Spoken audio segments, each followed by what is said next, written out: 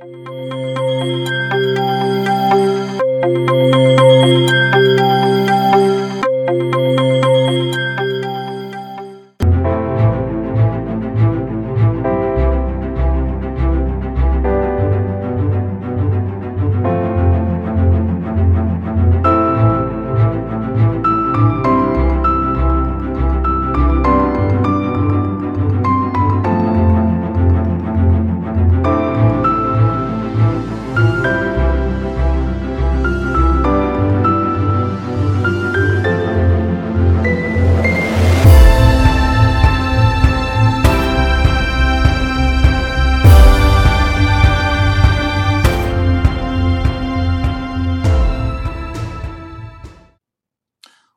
to another episode of Progress, Potential, and Possibilities, discussions with fascinating people designing a better tomorrow for all of us. I'm your host, Ira Pastor. Welcome, everybody, again to another episode of our show, bringing you another fascinating guest today, helping to create a better tomorrow on some really unique fronts.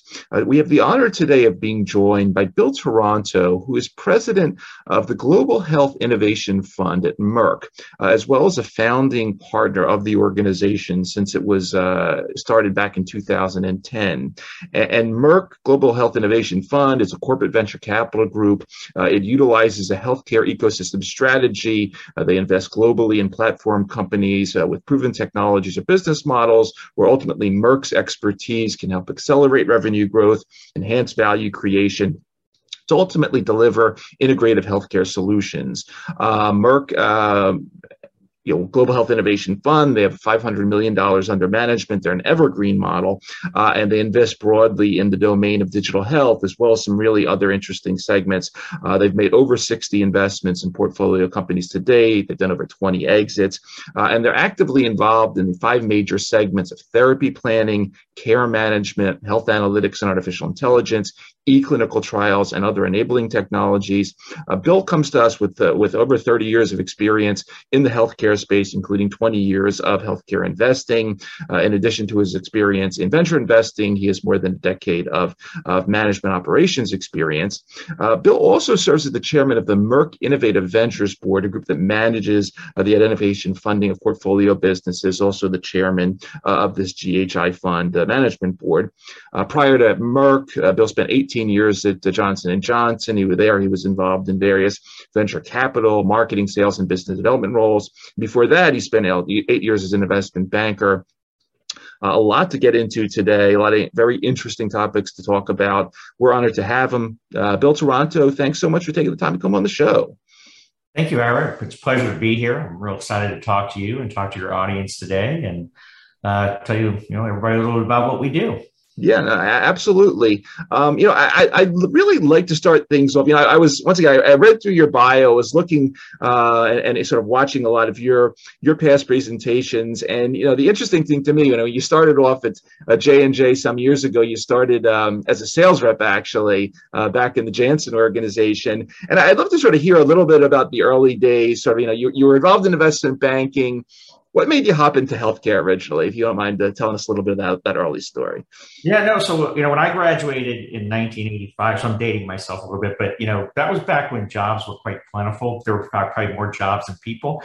So it was pretty, wide open sort of aperture. And I actually had no intent of doing any of the stuff I do today. I actually wanted to be a madman, be in the advertising industry, and for whatever reason didn't get placed at that time, but Wall Street was hiring like crazy, and then got the opportunity to do that. And then that's kind of where I learned the basic mechanics of investing and working in everything from private equity to M&A and those type of things, and just learning sort of the business. But I actually, partly how I got in Johnson & Johnson too is my sister had worked there and was pretty high up in the organization, and for many years said, why don't you work for J&J and do the kind of things you're doing at the bank at J&J? You can do those things there.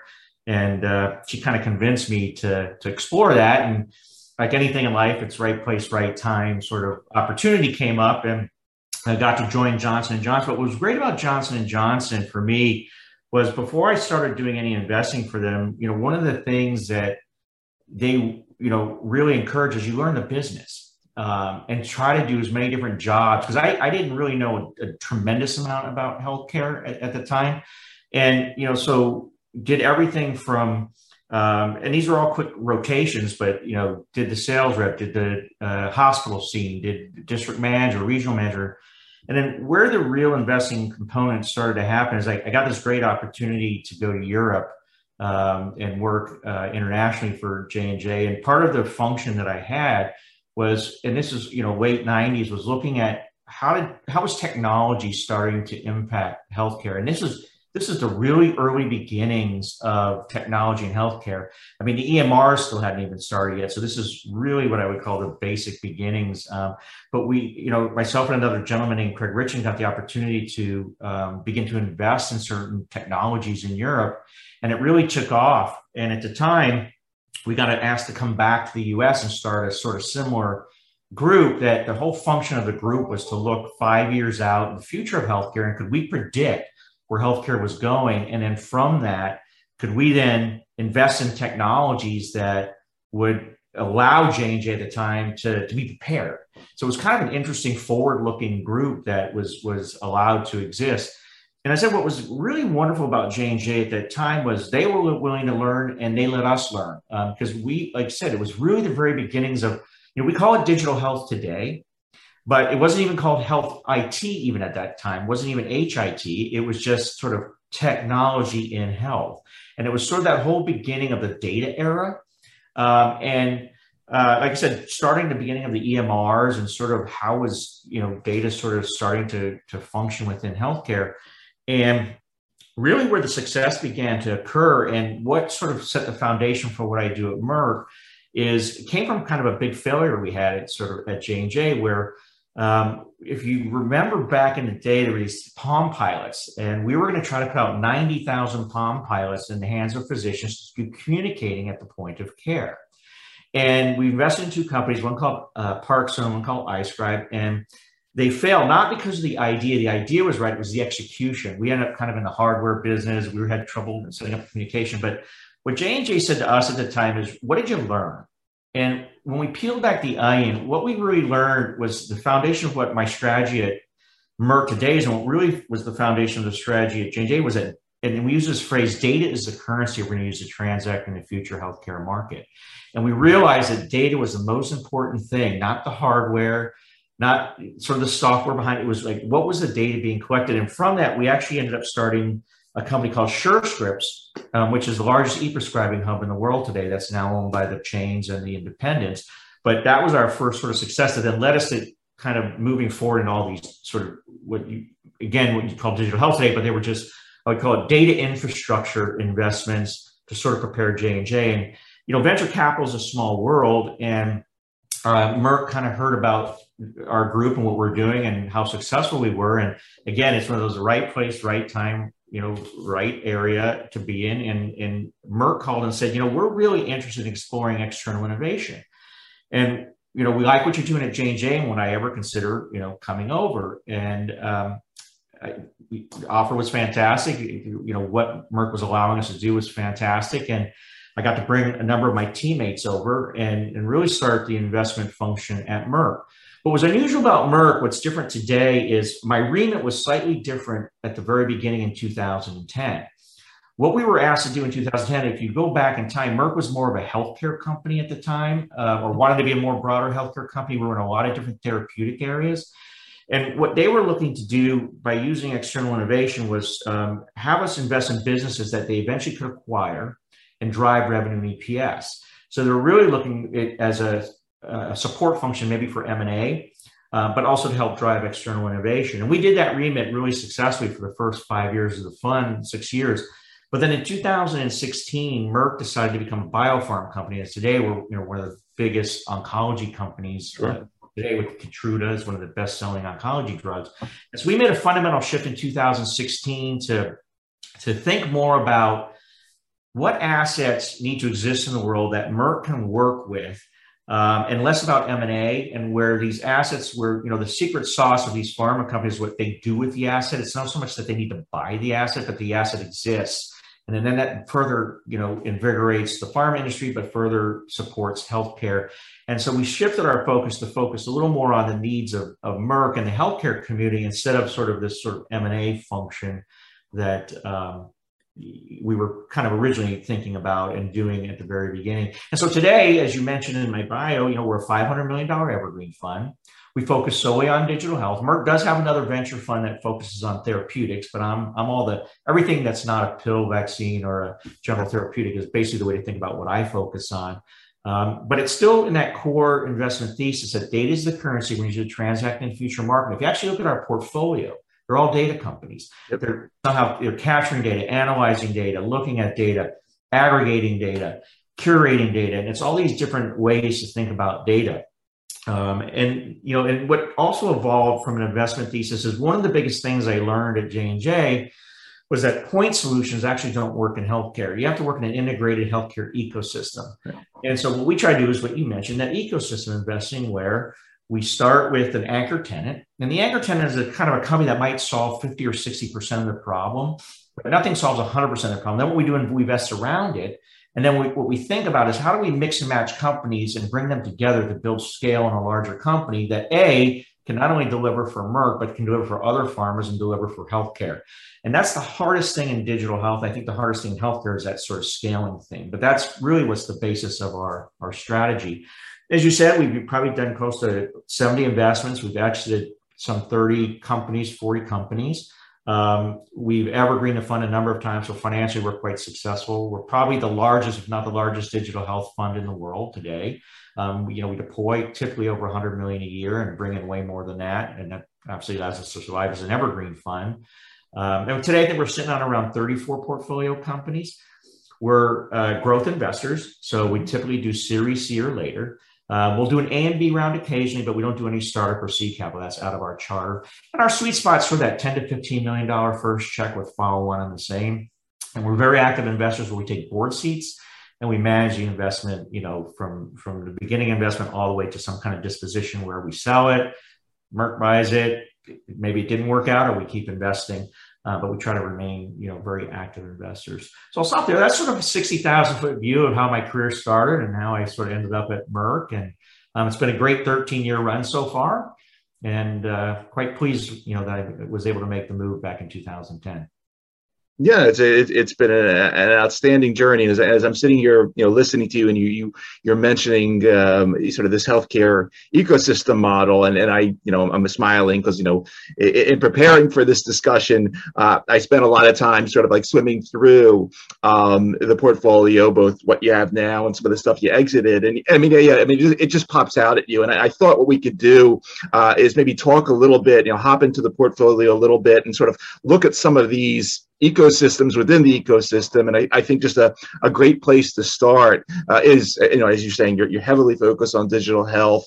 And when I sort of spend a little time swimming there, you run into things like MediFind, helping us find, medical care, and Transcarent with consumer, and then the WellDoc for diabetes coaching. And then you even get into some investments like with this company Unite Us and the social determinants, which has become such a major topic, not just on our show, but they hear about it everywhere. It's just such an important piece of this whole, medical, consumer, environmental system that sort of keeps us health and well.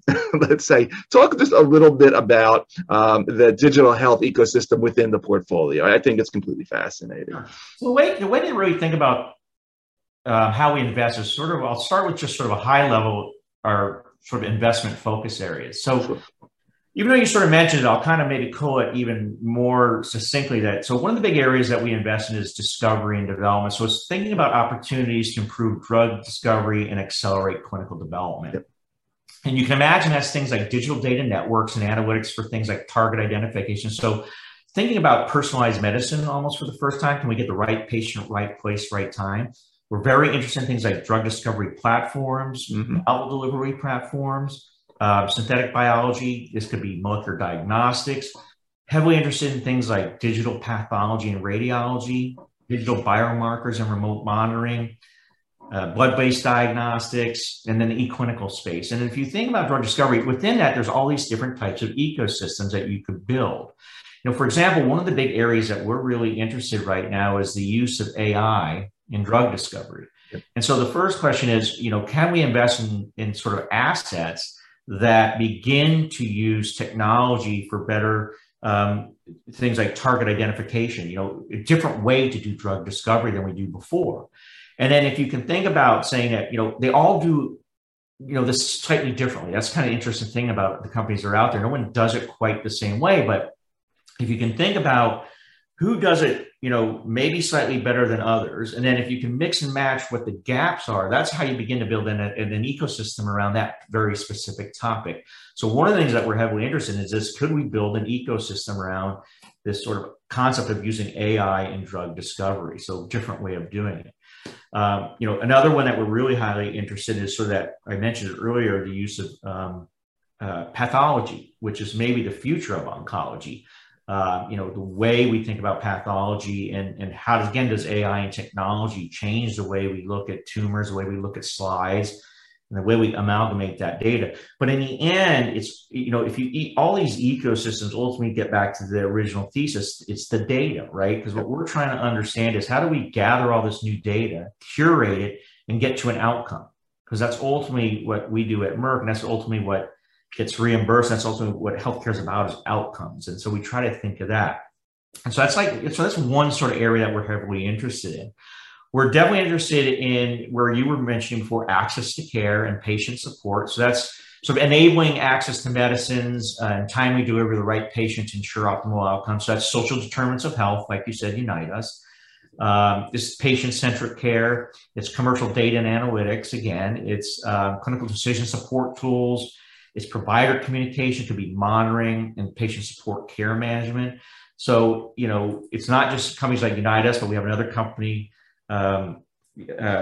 Navigating Cancer, which helps cancer patients navigate their care beyond the therapeutic. And so that's kind of what we're trying to think about is how do we sort of think about digital health from everything from preclinical and drug discovery all the way through post-marketing, and we manage that sort of journey all the way through to getting, helping getting something to market, but then managing that patient all the way through. And again, those are another types of ecosystem that we're interested in building, is how do we build better care management. Another interesting area that we like is sort of evidence generation. So one of the big ecosystems we've been building for the last 5 or 6 years is this whole idea about real world evidence and real world data. We have companies like Trinetics, Datavant, that are all these sort of companies that are in the data aggregation, integration, harmonization, curation space. So we're thinking about how do we create companies that do data analytics and power real world evidence, scale data networks, looking at multimodal longitudinal data, identifying care gaps. Can we do population health screening, access to clinical trials? So it's the whole idea of we finally got to the place where we're actually beginning to take all this disparate data that we have, combine it with what you see in the EMR, and create a sort of a longitudinal patient data set that allows us to understand the patient better, but then begin to curate that data in a format that allows us to say, well, how do we treat that patient better and differently, and maybe move towards personalized medicine for the first time. So again, another sort of big ecosystem we're building. The last one I'll mention is really new to GHI. We only picked up this area the last 2 or 3 years where Merck asked us to look at it, was sort of the manufacturing and supply chain, sort of coupled with IT. And this is really enhancing efficiencies and reliability of manufacturing, supply chain, and IT and enterprise operations. And, for example, in the supply chain, we invested in both a drone delivery company, and that's called Valencian, and a box company where you can hook a cold storage box to the drone and deliver things like vaccines to rural areas where they don't have access to those types of medicines on a daily basis. And so it's thinking about supply chain differently than we do today. And then again, because data is the important thing, is how do we think about all the disparate data that happens in the supply chain, from track and trace to fraud to packaging, and how do we use digital to sort of combine all those things together? So it's a bit of an art and a science the way you do this sort of ecosystem investing, but the way we really think about it is we identify an area and we do as much research as we can do in that particular area. And then from that research, what we try to then do is identify as many companies that are playing within that space. And then within that, we then to begin look for those that we can call that anchor tenant, which is that one company that has a little more scale. It's in the growth equity stage that we can sort of lay as the foundation to the beginnings of the ecosystem. And then again, the idea is you invest around it and then figure out over time which assets you can pick and choose and bring together. And we have another function that sits under me is we have a private equity fund that allows us to deploy capital beyond what we do in the venture capital and actually bring these sort of assets together. I think before you were mentioning some of the research you did, one of the big ones we did was in the cardiovascular monitoring space, our company called Proventus Incorporated. And we just recently sold that to Boston Scientific. And that was started as a single little idea around a patch-based technology and software where we could, better monitor patients beyond what they had with the Holter monitor. But then we ended up buying 3 or 4 different companies to fill in certain gaps that we had and built it into this, very large company that we were able to exit to Boston Scientific. But that's sort of how the concept works of trying to build scale in healthcare, but bringing value back to healthcare through that scale. And that's sort of, how we think about our portfolio and some of the general things that we do from the ecosystem strategy that we employ. Really cool. Really cool. And it was along those lines. I just have to ask, because one of the it's sort of the exited investments I was looking at. You were involved in a company called HealthSense, which was involved in senior care monitoring. You sold to Great Call.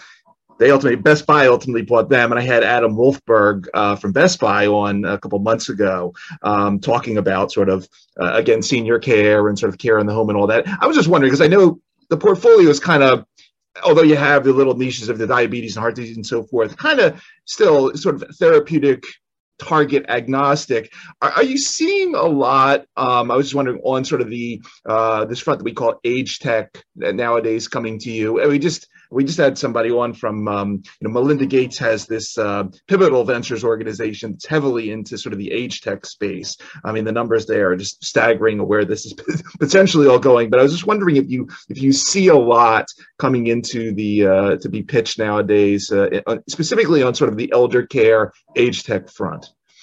It's an interesting space. We looked heavily, as you mentioned, back when we had HealthSense, and we thought it was an interesting ecosystem to build around the aging in place sort of concept. I think we were a little ahead of the game at the time, even though we had a nice exit. The elder market is still heavily underserved, and I think we're starting to see therapeutic companies that are focusing on that space. But I still don't see a tremendous amount of digital health assets that target that group. So I would say for us as a fund, not that we're not interested in it, we haven't seen a lot of assets that have compelled us to get back within that space. But it's an extremely important space because obviously with the baby boom generation now being one of the largest, we're going to call it a geriatric space at age 65 and older, that's going to be one of the largest consumer groups of healthcare over the next 10 to 15 years, with then the Gen Z group, and X coming behind that. I think it's an important space. I wish I could answer it a little better than you. Other than we don't see a lot of assets, generally speaking, within that space. I think one of the bigger areas I think that is good for that space is monitoring, and I think where we've seen some of the greatest advancements in technologies in the monitoring space. When we did Proventus, that was 10 years ago, and monitoring was at the beginning stages. But today, the devices are so much smaller, faster, better. They collect more data. And that's going to become important where we can then begin to monitor, people, and not just the elderly, but any group, within their home or not within the traditional office space. So I think one of the areas that we're still heavily interested in that could support the aging in place area is monitoring. And that's still a big investment focus for us. Where can we take that to the next level? We were in the cardiovascular space. We'd love to do something in oncology, where we're either managing adverse events or we're managing, full care within the oncology space, or, is it pre-treatment? Is it early diagnostics in that space? But just trying to understand where monitoring plays a larger role within that sort of aging in place space. But it's actually a very hard space to invest in, believe it or not. Interesting. Bill, one other thing, at the beginning, you also mentioned that, you don't specifically touch on sort of the pills, the injections, and the vaccines, sort of everything that Merck works on in-house. And another thing is, personally, just really interested in the space, and one of my previous employers, I won't say a bad word, but got heavily involved in sort of this electroceuticals domain a couple of years ago. I know you were involved, you had an electroceuticals company in the portfolio. I think that was something you exited, but I was just interesting because here, again, is a therapeutic tool that isn't one of those three things. I call it the ZAP. And this particular is the vagus nerve stimulation stuff. But again, it seems like it's an interesting little piece of your story in the sense it's extremely bleeding edge. And obviously, Merck isn't working on this stuff in-house. Talk a little bit about how when you get some of these, and I won't call it weird because they're just different, let's say, than what we normally think about as the pharma industry. Talk about what happens a little bit when you sort of get these business plans. I mean, do you sort of you look at it for a second and say, or do these go in a different pile at first, and then you look at them a little bit later? Yeah, it's a great question. One of the things we ended up losing. So when we first started the fund, we kind of copied the J&J strategy where we were looking very forward, 5 years out, what was going to happen, and technologies that you might go, wow, what's the even application in healthcare? We sort of lost that when we sort of transitioned in 2016, but we brought back about 3 years ago something that we call Next Horizon. We carved out $50 million out of our fund to look at those types of technologies because they're important. And the way we think about it is things like, it could be electroceuticals, it could be DTX even, where pharma hasn't fully adopted that, but it's assets that we think will play an important role within healthcare, but we don't know quite what it is. So, for example, we've invested in a quantum computing company. We do quantum computing has some role in healthcare. Not quite sure where is it. Protein folding company we invested in. Just these little sort of, I would say, out there sort of technologies that we believe there's something there, but we invest a small, $1 to $3 million. We don't take board seats, and we just monitor it. And if we find that it has value, then we try to get Merck engaged as a company that maybe pilot, just see what this is all about. So we do look at a lot of technologies that aren't necessarily tradition in our wheelhouse to make sure that we're keeping up with that one piece of looking very forward of, what's going to happen 5 to 7 years down the line. One of the other things that you mentioned that I'll talk about is just sort of where do we abut sort of the therapeutic. So we do have the Merck Research Labs Fund, which does pure therapeutics. We get as close as we can to that fund in a sense. So for example, when we're doing companies that use AI in drug discovery and target identification, they might actually turn into a drug company because they're using the technology to identify different targets. So I would call them non-traditional sort of therapeutic companies that don't have a therapeutic yet, but they're all about the technology and the data. And so that's really what we're investing in. So we get as close as we can to the therapeutic, but actually doing the therapeutic. So that is part of our investment sort of philosophy. But then again, a lot of that technology is untested and very futuristic, if you will. And so we do try to carve out part of our capital to invest in those type of things and then see what happens. And then, and you never know, one of our companies called Absci, which we invested in and 6 months later did an IPO, and then Merck signed this massive commercial agreement to work with them on a sort of a drug discovery, target identification concept, which is hopefully in the future might prove valuable, but it was something that we invested in that was part of that Next Horizon that we didn't think Merck would ever look at, for 5 or 6 years, but it turned out was something they were very interested in. So we try to make sure that we're still doing that forward thinking and making sure that we're not missing technologies that could have an impact on healthcare or an impact on Merck in the future. So it's a small amount, but it's still a worthy, kind of investment strategies that we have. Yeah, no, it's refreshing to hear that you even set that up. And it was 2021 Next Horizon, investment vehicle. So for everybody listening, check that one out as well. Talk a little bit about, I know, I've heard you speak a little bit in the past on sort of unfortunately, the needs to invest obviously in down markets, and normally think of sort of the traditional venture capitals, the groups that they invest a portion of their money, but they keep some of these funds around in case of the rainy day and so forth for their portfolio. No, we can't invest anymore now. With the evergreen model, I mean, it seems like you have a little more leeway, especially with the major corporate partner like corporate sponsor like Merck. talk a little bit about sort of investing in a world like today where things probably aren't going in the right direction and companies need to, I don't know, bolster their cash holdings and some of the things that you look at, particularly in this particular environment.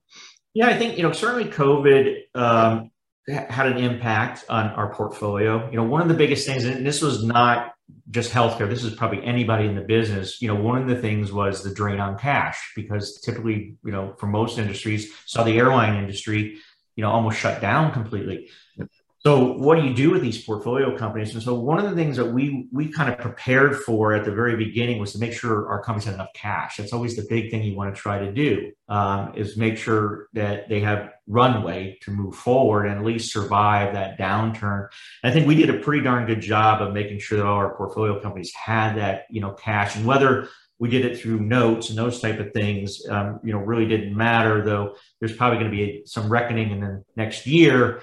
Certainly because a lot of the valuations that occurred are coming down, so we're in a down market on valuations, and a lot of those companies that have the higher valuations can't raise capital at those valuations. So the way I look at a downturn is actually more opportunistic.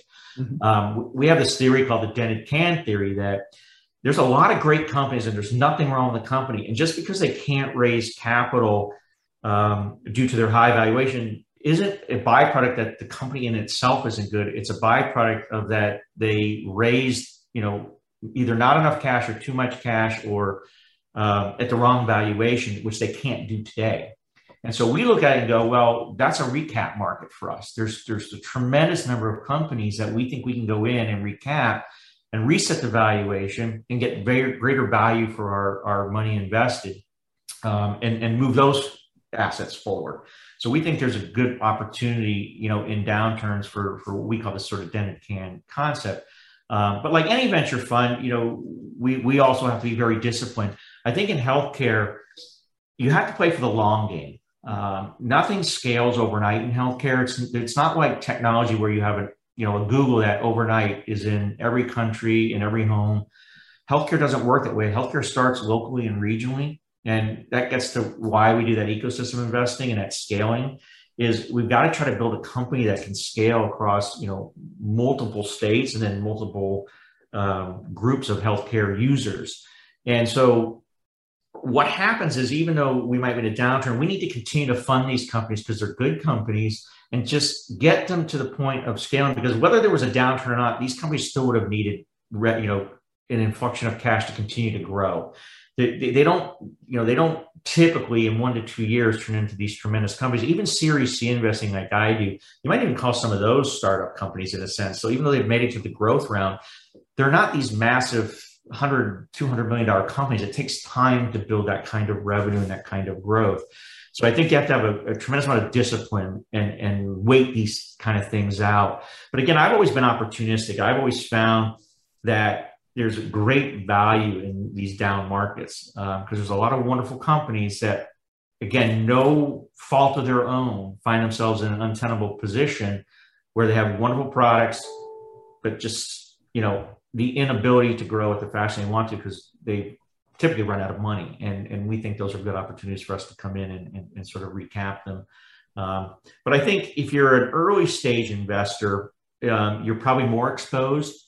I think, ultimately as a growth investor, you're typically investing in companies that have established revenue, established customers.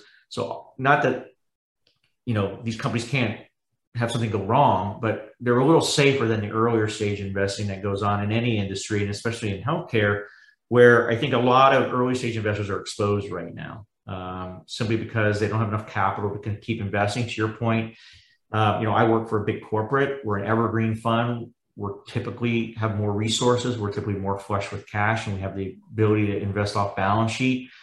In a private fund, once that money disappears, that money disappears. And whether you have reserves or not, that doesn't help you in any way. But I think we're at probably an advantage at the corporate level. I think to play the game a little longer and I think, use it to our advantage going forward. But there's just a lot of interesting difference between, corporate and private that just lends sometimes the corporate being in a little better position. And okay, so putting corporate and private aside for a moment, here we are in 2022, and we have all this other stuff out there now. And I would, you don't have to go through all these, but I would love to get Bill Taranto's perspective on, let's say, the front end of this stuff in terms of crypto, NFTs, DAOs, crowdfunding, whatever you want to put in that basket. On this end, in terms of exits, SPACs well, they were popular a year or so ago, maybe not so much now. How do you look at the market, in the fund, at all of this alternative stuff that's happening? How does that impact how you do things, how you build syndicates, and look at companies? Talk a little bit about this, if you would. Yeah, that's a great question. I think and I call them tools, or all tools in the toolbox, whether it's IPOing, SPAC money, alternative investment funds or vehicles. It's caused some problems, I think, because what we saw in healthcare, and specifically, for example, with the SPAC market, you had companies that were taking money that couldn't IPO and probably shouldn't have taken the money. But the problem is the SPACs only had a 2-year window to get rid of their money. And I heard some statistic that there was something like $15 billion in unused healthcare SPAC money. Well, when you've got a company raising their hand saying they'll take the money, what ends up happening is the company wasn't viable enough to take the money and become a SPAC. And so what we've seen is, the SPAC market fail a bit in healthcare. I think the IPO market remains to be seen. The obviously weird thing about healthcare is most companies don't actually IPO in the end. They mostly get sold privately in healthcare. But it is a good vehicle to have available. So I always look at them as they need to exist because you should always have alternate funding models, whether it's using debt, to your point, NFTs, or any of these other types of funding models, but they have to be used appropriately. And that's where we get into trouble, is when, money's just getting thrown into a sector for no other reason than because the money exists and there's no discipline. And I think you need a tremendous amount of discipline and patience and understanding of where the right tool and right funding mechanism should come from. But they should all exist. I'm not saying they shouldn't exist, because they play an important role, but they need to be used appropriately. And like I said, to me, probably one of the more painful things in healthcare has been the SPAC market that hasn't worked out the way we wanted. The IPO market on some of these companies are down, but I attribute that somewhat to the investor market learning about these companies a bit. They're not traditional brick and mortar. They operate somewhat differently, but we do see the ones that have been more successful at least have P&Ls that mimic brick and mortar companies. So the investment community can understand the company, and they seem to do a little better. But I just think you just have to be wary of the kind of funding you're putting together as a syndicate and what's the right type of funding. And you just can't take money for the sake of taking money. Though I understand why it happens, right? A company's desperate for money. It can't raise capital, and then somebody's there with a check, and then they end up taking it. But it does disrupt the market, I think, quite a bit, generally speaking. But they're good tools, right? Because, look, we do debt financing, and sometimes you can look back and go, was that the right thing to do at the time? We did 8 follow-ons this year, and most of them were debt financings, partly because the market isn't ready for these companies to raise a traditional round. So we look at an alternative funding mechanism, and that at the time was the appropriate one. So that's more the way I think about it. But I think healthcare has been damaged a little bit by some of the SPAC market. Mm-hmm. Bill, one of the I think I was, in a couple of careers ago, I was with a company, and we had our venture funding, and we had our traditional investors, and we also had a corporate VC there as well. And the board meetings were kind of interesting. Lately, I've been seeing venture deals getting done with lots of corporate venture funds and very few traditional funds. And I'm just sort of interested, because I know you sit on a bunch of boards of these companies, and I'm just interested in sort of how you are looked at nowadays on these boards in terms of, because you come with a different set of capabilities than the traditional investors.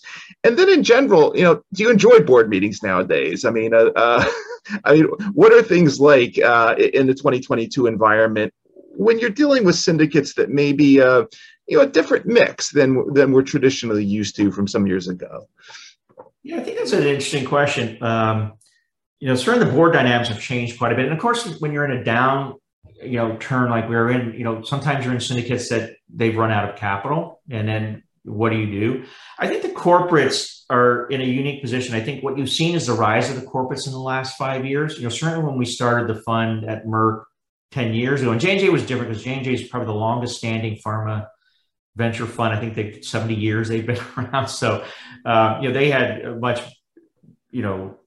better reputation and infrastructure at the time. But even with Merck, when I started, corporates still were kind of looked at differently. Do they cut bait and run? If it's not strategic, do they walk away? But I think today with the rise of the corporates, and partly that rise is where they've realized that, we're good at what we do. We know our industry really well. Why do we need to put money in another fund where we can establish our own fund and do our own investing because we're as knowledgeable, within that space, as long as we hire the right kind of people to do that kind of investing. And I think that's what you're starting to see. So within the boardroom, what you're starting to see then is a greater level of expertise is now coming with the corporates because, a group like us who's been established for 13 years, we're very, very experienced. Yeah. We lend a lot of dynamics to the board. We understand how companies work.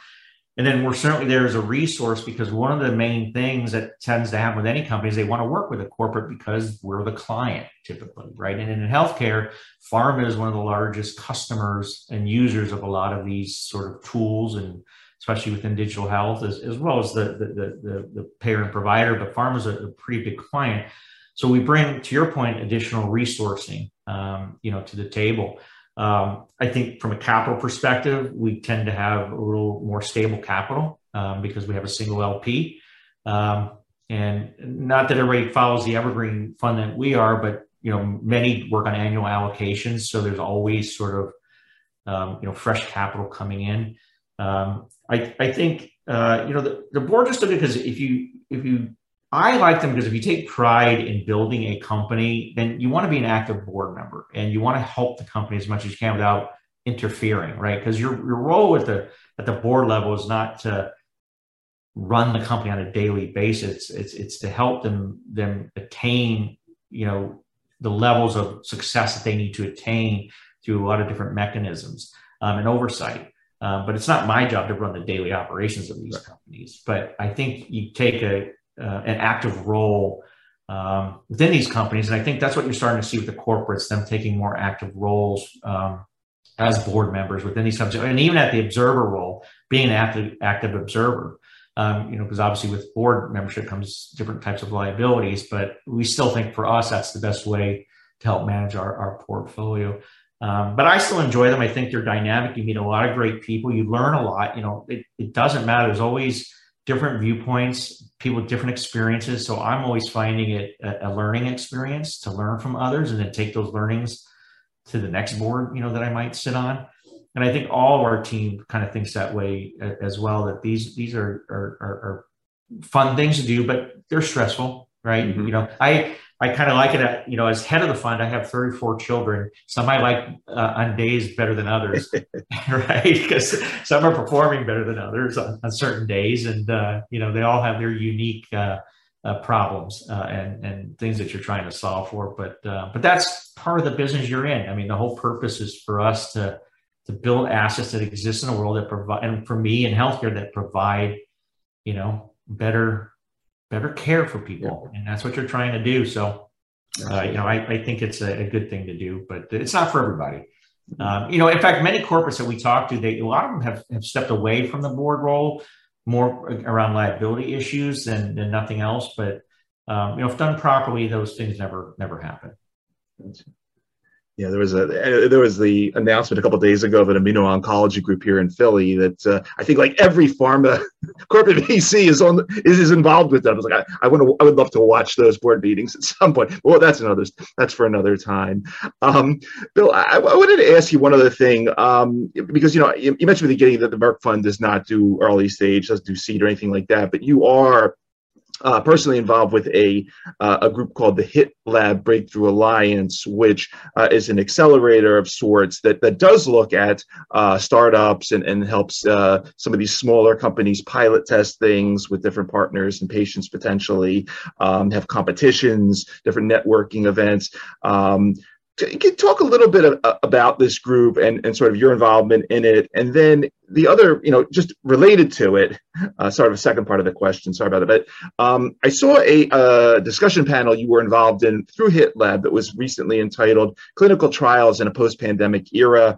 We talked all about these wonderful digital tools. Would just love to get a couple of minutes from you also on where you think we are going in terms of the virtualization, let's say, of clinical development as we move forward 2023 and beyond. Okay, to answer your first question, so the HIT Lab, I'm chairman of the Breakthrough Alliance, and the reason I joined HIT Lab was for a couple of different reasons. First off, even though I'm a growth investor, every stage of investing is important, and because I can't invest if there's no seed investor, right? If there's no A round investor, there's no B round investor, and they all play an important role in the ecosystem of investing.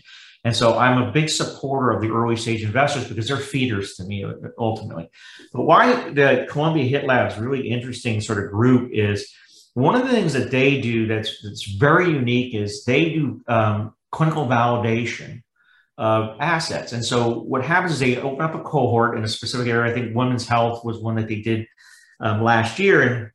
And they invite 5 companies in, and what they do is they'll work with the company on establishing their clinical validation of whatever their tool is and then publishing that. And what that does is it really helps the company sort of jump ahead of other companies, because one of the hardest things to do for these companies is to get that validation.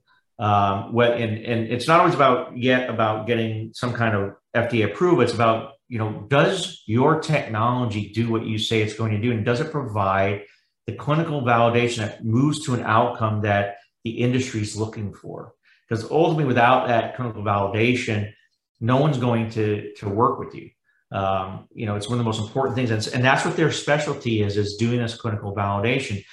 And what they've done is open up this big network of early stage investors, early stage entrepreneurs, and a lot of programs that they offer in helping people understand. You don't always have to be part of the alliance and be picked as one of their cohorts.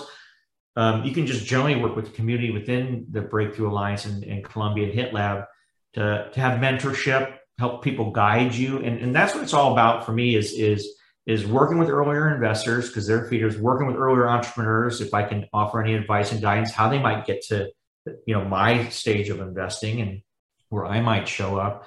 But it's really more around, like I said, supporting the different stages of investing and then helping, especially in healthcare, companies grow and get that clinical validation that they need. And that's important for what I do, because without it, I wouldn't do the C investing, if they don't have their validation by that point.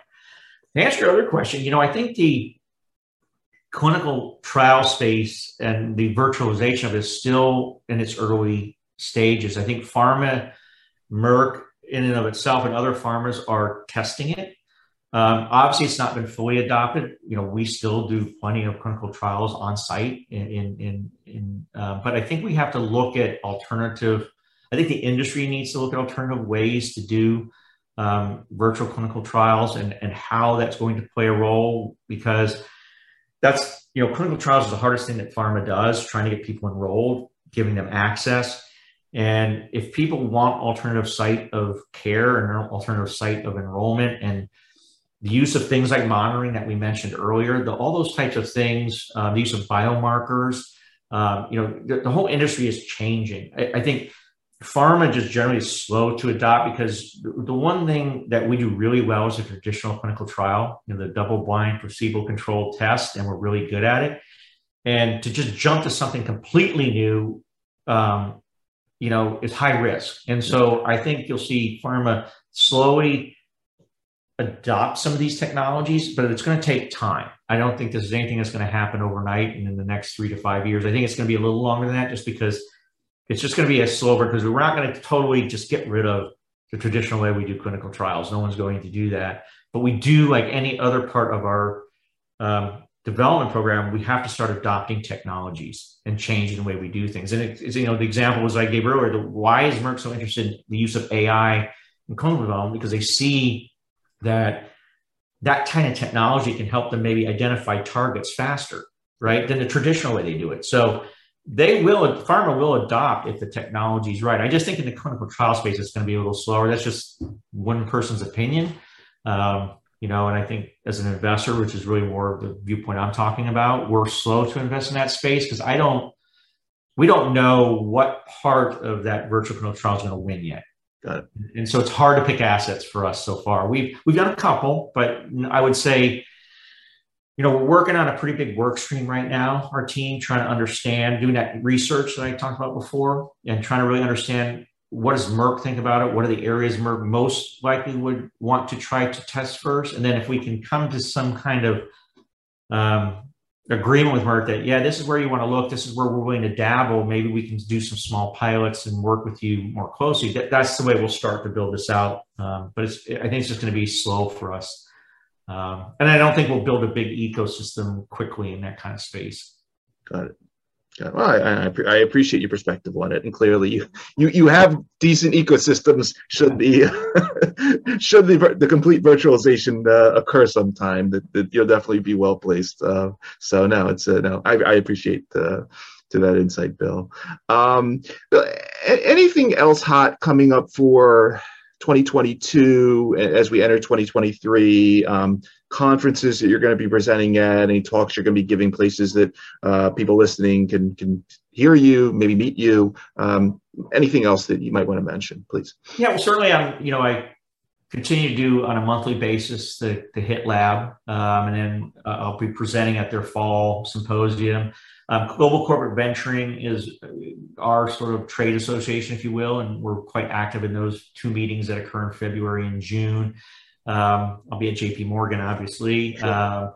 And then another group I work closely with is something called Health Excel, which is a global community around health investors and companies. It's run out of Dublin by a gentleman named Martin Kelly. And they do these global gatherings. I'm actually going to one this week in Chicago because I'm also sitting on their advisory board. And that's a great community on a global basis around meeting companies outside the U.S. and meeting investors outside the U.S. and trying to understand how healthcare works, well beyond the U.S. border. So that's another sort of neat one that I'm involved with. And then there's always other opportunities that kind of come up, during like this one, which I was really happy to do and enjoyed it so far. And these kind of things pop up as well. But those are kind of the main things that I have sort of coming up for the remainder of the year. I don't do a ton of general conferences, though. The ones that our team is very interested in is we have a group going to the health, the HTL or HLTH one coming up. Health. I think we didn't make it, but one of the ones we want to go to because we've heard it's really good is ViiV. That's down in Miami. I've heard in May. So those are two. We used to do HIMSS quite a bit, but I think we moved beyond. Kind of that's more infrastructure technology, and I think we've moved sort of beyond that so far within healthcare from the general infrastructure. So we don't do HIMSS as much anymore. And then overseas, we are doing something called Frontiers Health, which is again a sort of a health conference that's focusing on non-U.S.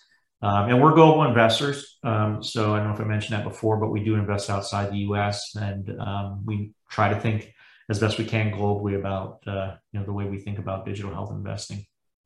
Awesome. Really great stuff. Amazing portfolio, Bill. I'm really rooting you on as you continue to develop it and invest in new companies and exit old ones and keeping this model going. It's really fascinating. Just really appreciate listening to it. Again, for everybody that is going to be listening to this particular episode of our show across the various podcast networks or watching on the YouTube channel or the blog, you've again been listening to Bill Taranto, president and founding partner of Merck Global Health Innovation Fund. We will put the link in the bio to the show. Bill, I want to thank you again for taking the time out of your schedule to come talk to us for a little while about all these topics. Obviously, thank you for everything you're doing there at the fund. And as we say on this show, thanks for helping to create a better tomorrow for so many of us via the technologies you're developing, the companies you're investing in. Really a very fascinating story. I'm wishing you the best of all of it. Thank you very much. I really appreciate it. And I appreciate the time, speaking with you today. And, hopefully we can do this again in the future with Absolutely. other interesting topics. Thank you. Absolutely.